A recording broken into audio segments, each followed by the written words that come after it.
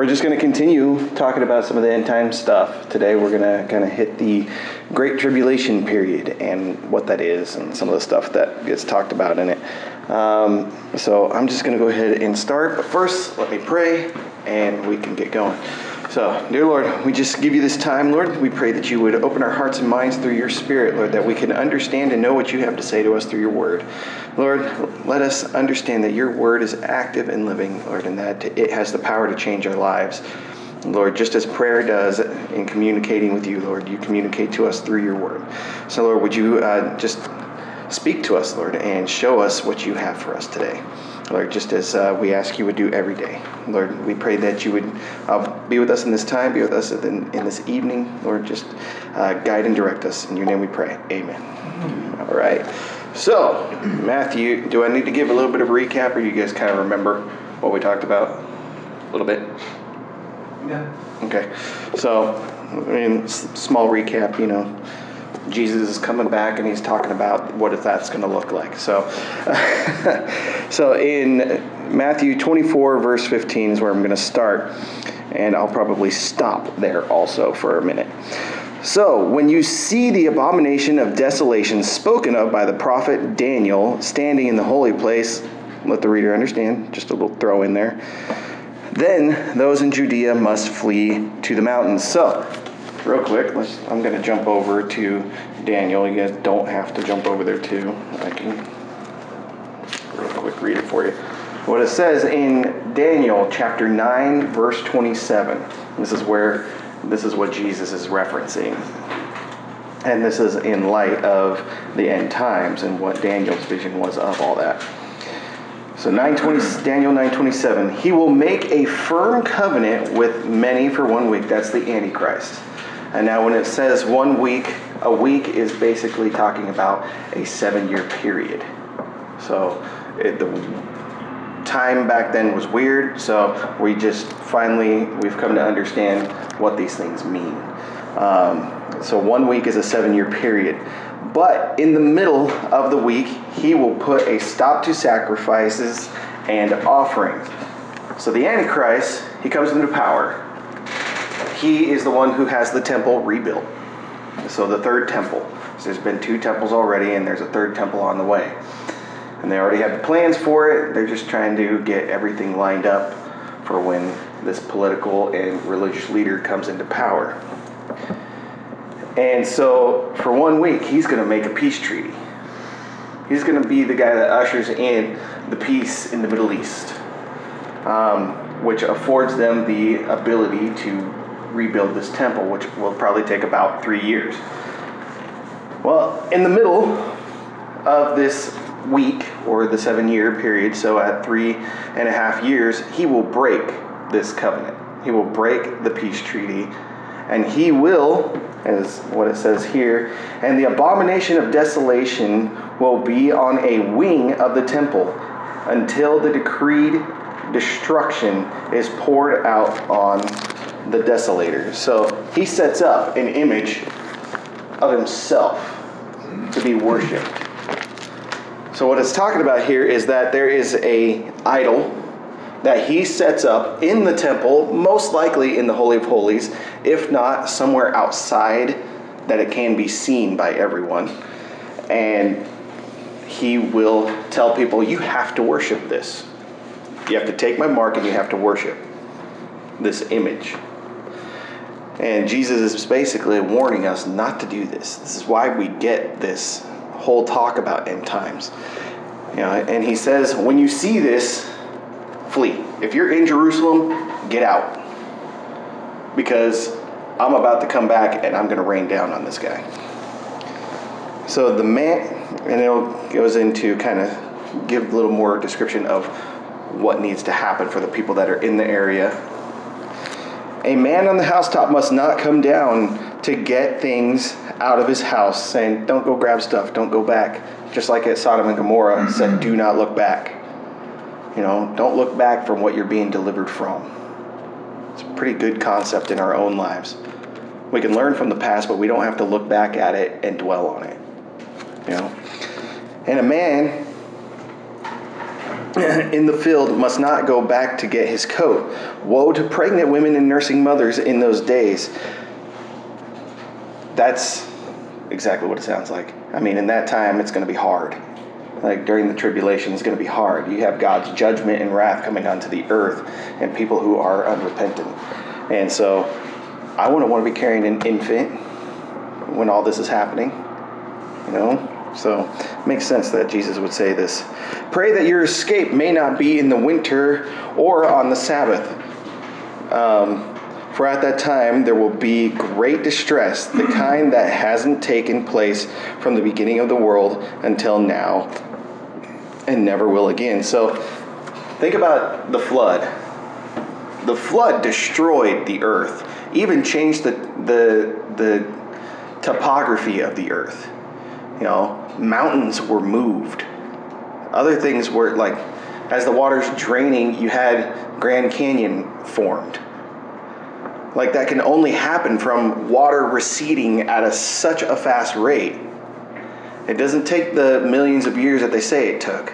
When you actually do the science and look at the changes in the dirt, it's because there was a flood, and the way that the flood came out and drained, it changed the typography so much, not to mention how the flood actually came about. You had spouts from the deep that opened and started coming up from under the earth.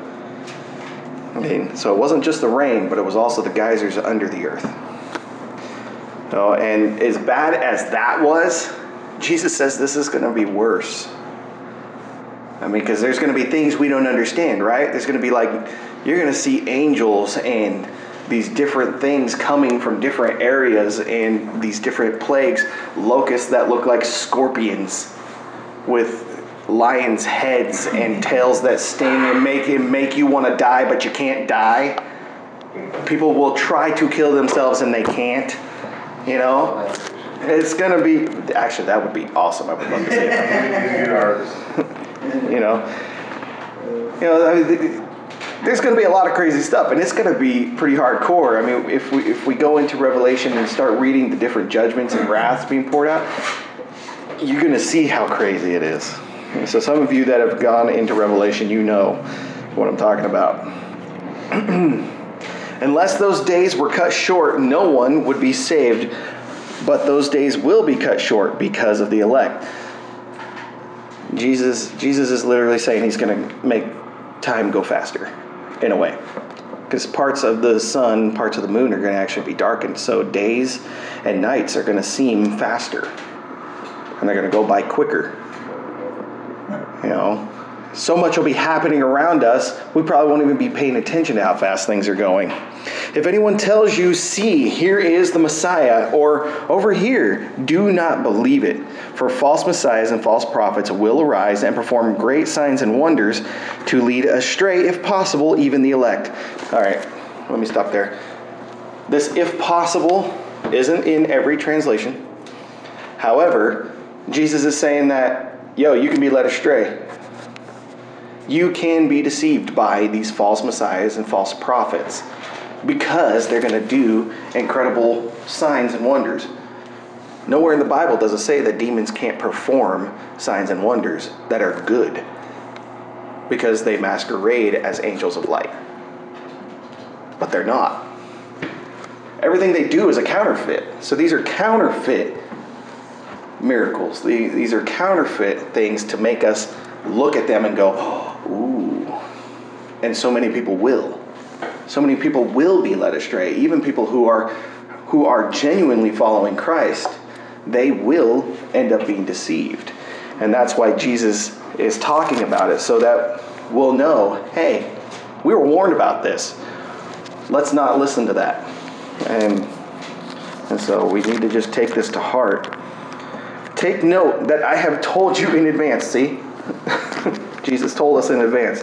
So that if they tell you, see, he is in the wilderness, do not go out. Or see, he's in the storeroom, do not believe it. For as lightning comes from the east and flashes as far as the west, so will the coming of the Son of Man. Wherever the carcass is, there the vulture will gather. Jesus is saying his return is going to be extremely visible. And you know, some people believe this so well that even there's 2 TV stations that are Christian TV stations that have cameras pointed at the sky above the Mount of Olives, because that's where Jesus is supposed to return to, because that's where he ascended from. And the angels in Acts said where he ascended from, he will descend back to. He comes back to the same mountain that he left from. And so these news stations have live video feeds of this sky. Just running. Constantly filming. Because they want it to be visible. But Jesus, I believe, can do miraculously cause everyone in the world to see this. Yeah. You know? He can make you see it. Like, you're going to see, what is this blinding light coming from the other side of the earth? And it's Jesus. Right. You know, assuming America is still here at the time. Which probably won't be. So immediately after, so Jesus is saying, think past the tribulation now. Immediately after the distress of those days, the sun will be darkened, and the moon will not shed its light. The stars will fall from the sky, and the powers of heaven will be shaken. Then the sign of the Son of Man will appear in the sky, and then all the peoples of the earth will mourn, and they will see the Son of Man coming on the clouds of heaven with power and great glory. He will send out his angels with a loud trumpet, and they will gather his elect from the 4 winds, from one end of the sky to the other. Jesus just described his own return. So you're going to hear the trumpets, huh? You're going to hear the final trumpet. And it's going to be heard all over the world. Oh man, I mean, come on, it's the trumpet of God. You're going to hear it. Yeah. I mean, It's like uptown when that blast goes off, you know, when there's an emergency. Oh yeah. Probably going to be like one of those shafars. Probably something around that. So now, I was gonna real quick go over, where is it?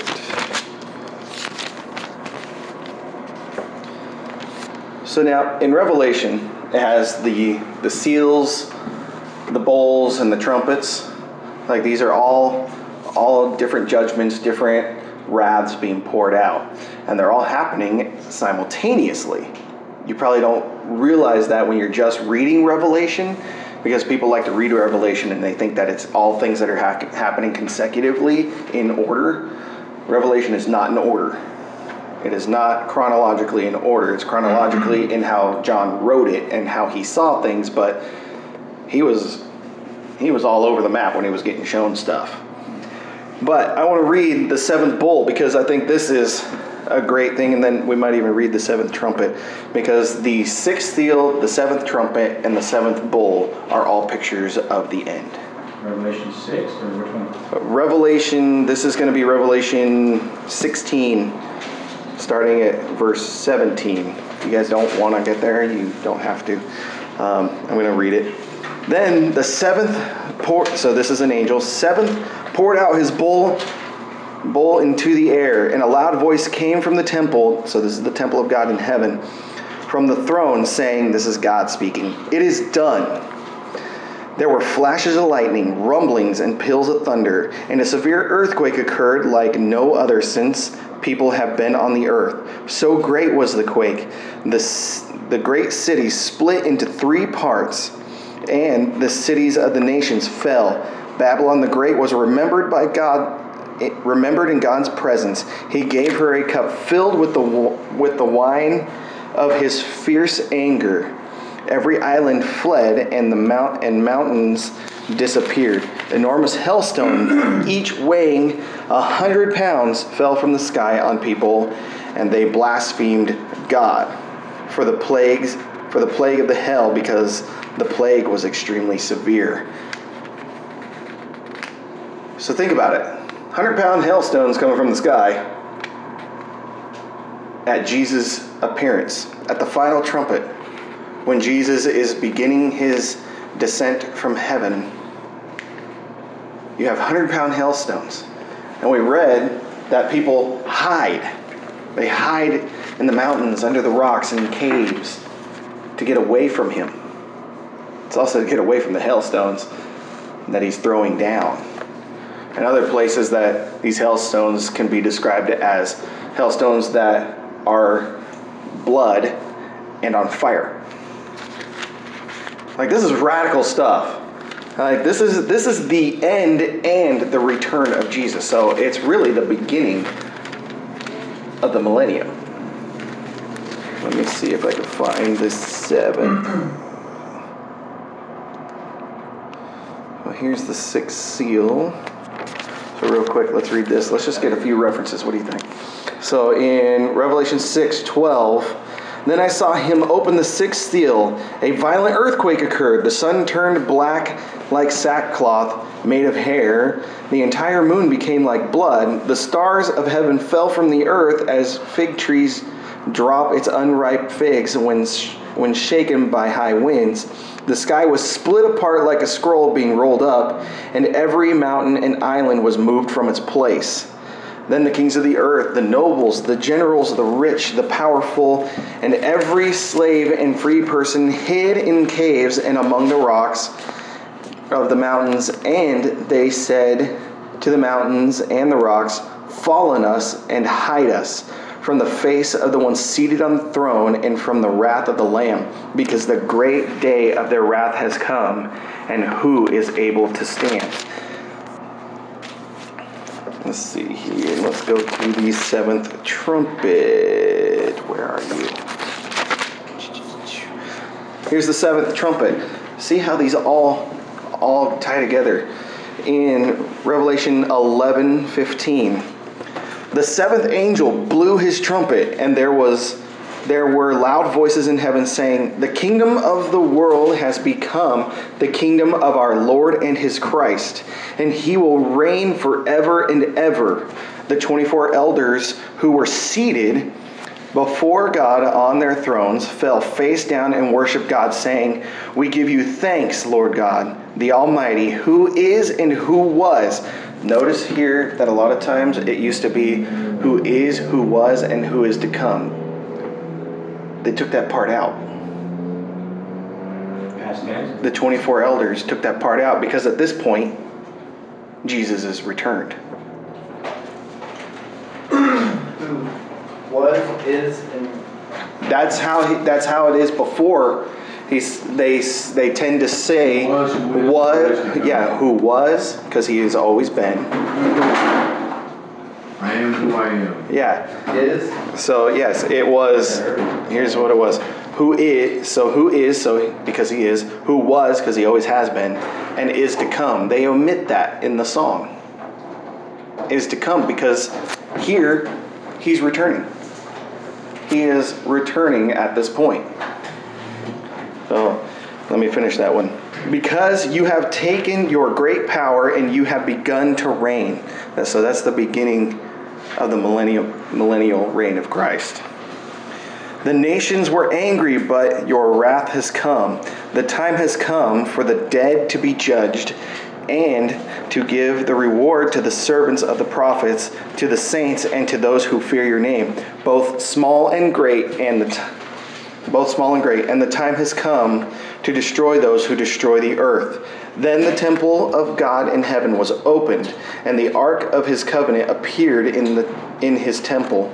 There were flashes of lightning, rumblings, and peals of thunder, and an earthquake, and severe hail. Notice, they all describe the exact same event. That's how you know that the seals, the bowls, and the trumpets are all describing same things, but in different ways. That's how you know they're happening at the same time. And so, like I said, that's where we see that the people on the earth are saying, hide us, destroy us. I don't care. We don't want to have to put up with this guy coming on the clouds. And they blaspheme God because of the different wrath and judgment that's coming down. But they're all designed to cause them to repent. I'm going to go a little bit over, guys, since most of you were late, if that's okay. Not too much longer, I promise. You know, But Jesus is saying, look, I'm coming back, and people are going to be mad about it, and people are going to try to stand against me. And they're not going to be able to. I mean, as we go further into things, you get an actual picture of Jesus. Like, it's a radical view of Jesus when he is returning. And we'll get to that part probably next time. I think Steve probably wants to preach tomorrow, but the next time we're going to talk about Jesus and his return. And what we need to what we're going to be seeing when he returns. It's radical. I mean, it's really cool. But, everything that Jesus is giving us here, he's giving us so that we can be ready, right? So that we can actually see these things coming. I mean, there are things right now that we could be looking at, and I'm still trying to find some of the most reliable, like, websites and stuff to look at for biblical prophecy and stuff. Because that's what you have here. Jesus is he's prophesying about things that are going to be happening. And he's giving us things that we should be looking for. So, and I guess really the last part here is that he's coming with power. Coming with power. When he came to the earth the first time, he didn't come in power. He came as a humble servant, ready to lay down his life. He had power. He could have taken a whole lot more power. He even, what did he tell Pilate? I could call down a legion of angels that'll come and protect me if I wanted to. Easily. I mean, at his birth, a legion of angels appeared to the shepherds and started singing. A legion. And a legion is supposed to be 10,000 or more. You're talking 10,000 angels showed up to sing praises to Jesus at his birth. You stand 12 feet tall, not bigger. And so he comes in power this time. I mean, this is going to be scary for the unbelieving. This is going to be really something to behold for us. Like, whether we're still on the earth walking, living, and breathing, or we are joining him in the resurrection because we've already passed on. Whichever way it happens, we get to see Jesus return as he comes down and we go up to meet him. And it says we reign with him on the earth for 1,000 years. You know what? Huh? You should make it even more scarier for the unbelieving, so they have to, just scare the heck out of them before they go to heaven because they didn't believe them. Wouldn't that be cool? Well, I mean, the 1,000-year reign is not heaven yet. Oh. It's a literal time of 1,000 years of us reigning with Christ on earth. What? Yes. I didn't know that part. I thought you died, you just go to heaven. No. Okay. One question before we close this. Is it true that the people that are condemned to hell haven't been in hell yet? Is that true? Where the hell are they? They're in Hades. And then, so when do they go to hell? When Jesus comes back down? Yes, at the great white throne judgment, which is after the 1,000-year reign. The lake of fire. The lake of fire, that is hell. And there's just more and more I learn. I mean, I already knew that. That's why I asked the question. But No, some people would probably tell you, yes, they're in hell. Well, no, they're in a form of hell. Okay. This is kind of They're where. not even begun to burn yet. Well, they're in torment now. They are already in torment. Jesus gave us that when he talked about the rich man and Lazarus. Okay. That there was two sides to Hades or Sheol, whichever way you want to say it. Sheol. So in Sheol there was Abraham's bosom, which was the side of perfection, and everything was almost was basically the Garden of Eden. And then there's this great chasm that nobody can cross. But you can see either side. You just can't cross it. And then on the other side is torment. The rich man was like, send Lazarus to even just put a drop of water on my tongue so I can feel some sort of relief from this torment and heat. There's a video out there somewhere that Russian scientists bored into the earth until it was hollow, They put a microphone down there, Yeah. and they say you can hear screams It's and on torment. YouTube. It's reptilians. It's crazy. what it is. Reptilians. No, Hades and Abraham's bosom were actually in the earth. There are real places in the earth. We don't know where. We don't know how to get there, which is probably a good thing. Google it. I've watched hours and hours of it. No, seriously, and it is crazy. It will freak you out, that's for sure. Because you can hear the screams of people that are in torment, and you're like, how? Where is that coming from? And now you have an understanding that it's Hades. And the souls of people who did not follow Jesus or give their lives in faith to a coming Messiah, that's where they went, and that's where they currently are. Until death and Hades gives up its dead at the great white throne judgment. And then they will be cast into hell, which is the second death. This is why we have, as believers, a tremendous job to do. It's a lot of work, man. Spread the good news. Exactly. To spread the gospel of Jesus' death, burial, and resurrection. And eventual return. You know, and one thing real quick that I wanted to say is that here in verse 29, Matthew 24:29, it says immediately after. I don't know how many of you guys have ever heard the doctrine of the pre-tribulation rapture. Jesus just crushed it. Jesus crushes that doctrine right there because he says after the distress of those days. After the tribulation. So for me personally, because of what the Bible says and what Jesus said himself, I am a post-tribulation, pre-millennial rapture believer. So I believe that believers are here during the tribulation period. However, God does say we are divinely protected through it from him, not from humans. We will still be persecuted and put to death by human hands, not by God, because we're not appointed to wrath. You know, so if you want to dig deeper into the pre-trib, post-trib, mid-trib teachings, go for it, but understand that Jesus says all of that happens after. He returns after the tribulation. A lot of teaching today says it's before, and it's a recipe for apostasy, and apostasy is turning from the faith. So many people believe that it's going to be a pre-tribulation rapture, that when it doesn't happen, they're going to fall away. And that's hard to know. And that's why we have a job to do.